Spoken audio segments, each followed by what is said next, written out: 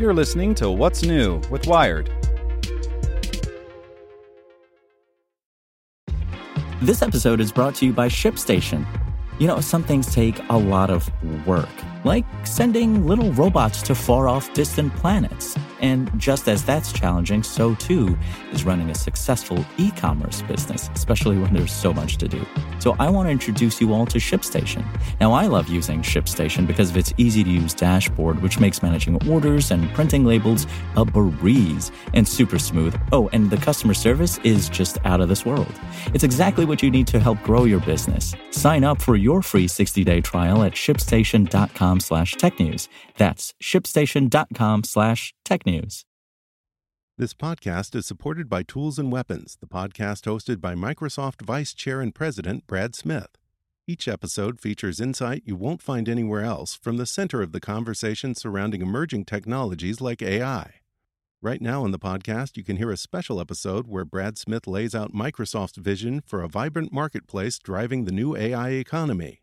To hear more, follow or subscribe to Tools and Weapons with Brad Smith wherever you get your podcasts. Welcome to the spoken edition of Wired. God of War is a messy, beguiling take on fantasy violence and toxic masculinity by Julie Munsey. Kratos, the star of the God of War series of action games, is a bad man. Devised as an ersatz Achilles, edgy enough for gaming in the mid-noughties, all anger and very little pathos, the one-time god and long-time god killer is one of the biggest dicks in the medium. He had a family. Once, he murdered them. He was a womanizing, cruel, monstrous hero. Over 3 games, he single-handedly slaughtered the entire Greek pantheon, destroying everyone and everything who got in his way. The big sticking point in this year's God of War, a sequel with the flavour of a reboot then, is whether or not you can be made to sympathise with a man like Kratos. The PlayStation 4 exclusive is a game built around a reimagining of Kratos as an older man. A sadder, wiser, maybe even better man. One with a son he has no plans on murdering, and a wife he presumably actually respects. Instead of ancient Greece, he's moved to a frozen land of Norse myth, hiding amongst gods and monsters, quietly raising his frail son, and trying to forget about the evil he's done in the past. As the story of this new God of War begins, Kratos' wife has passed away, and now he has to go on a journey with his son, Atreus, bearing one of the least fortunate names in the whole Greek canon, to fulfill his wife's dying wish, spreading her ashes on the highest mountain in the realms. Most of the game's time is spent with these 2 men, one young and curious, the other sad and quiet. They fight monsters together, they sail frozen waters, they visit beautiful lands, and they try not to talk about Atreus' mother. How do you teach a son who you're afraid will end up just like you? How do you relate to a neglectful father who won't tell you who he really is? God of War is an unexpected departure for the series, one that hopes to marry its energetic violence and spectacle with a more somber reflection on family. It's a game clearly created by a development team that's gotten older, had kids of their own, and maybe has some regrets about spending so many years of their lives making games about a womanizing, god-killing sociopath. But even more than its stated interest in fatherhood, God of War is fascinated by masculinity, what it is, how it's transmitted, and how it becomes toxic. Atreus is a boy becoming a man, and Kratos has to wrestle with what that even means, and try to figure out how to fashion his own monstrous machismo into something that he can share. For Kratos, masculinity has usually meant violence, and in God of War, the violence is just as compelling as it's always been. It starts out slower, more sedate than the older games, but as Kratos' repertoire of moves expands and your selection of opponents grows from undead monsters to dark elves to, yes, the occasional Norse god, the energy and complexity of the combat grows with it. Instead of his iconic wrist-attached chain blades, Kratos wields an axe that he can throw and recall to his hand magically, a la Thor from the Marvel Universe. And it's an immensely satisfying interaction every time it happens. Atreus fights as well, with a bow that you have some control over in combat, and over time he grows from a handy distraction to a powerful ally.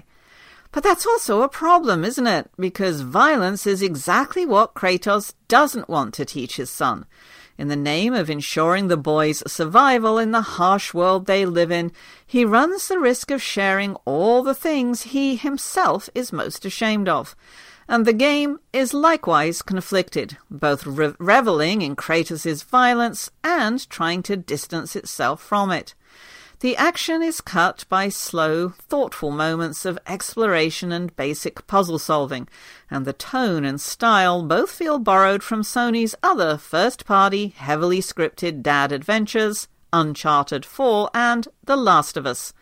These trappings, which limit player interaction for the sake of tone and mood, also function to simultaneously distance the player from the action and cause them to want more of it. It's the high point in a constant cycle of tension and release, a catharsis the game trains the player to want and expect, a bloody reward. God of War, then, is an endlessly dissonant and self-contradictory game, cut across the same fault lines as its protagonist. It abhors Kratos' quiet cruelties and the distance he places between himself and his son. But damn, it thinks he's cool. It wants violence to be serious and weighty, while placing endless nameless monsters in the player's path. It wants you, in a sense, to be both father and son, viewing Kratos as a terrible man who's only good at one thing, and also as Atreus, who sees him as a potential hero waiting to unfold before you. But God of War is still beguiling in those contradictions, and I enjoyed it, despite of, or even because of them. I can't relate to Kratos, but I can find a place inside myself that sympathizes with him, and that enjoys doing what he can do. Whether or not you'll enjoy this game likely depends on whether you can make that same imaginative leap. There's a moment near the middle of the game when Atreus pauses to celebrate his accomplishments in battle.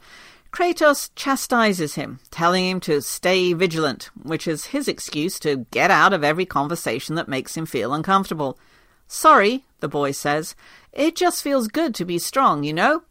Kratos pauses. "Yes," he says sadly, "it does."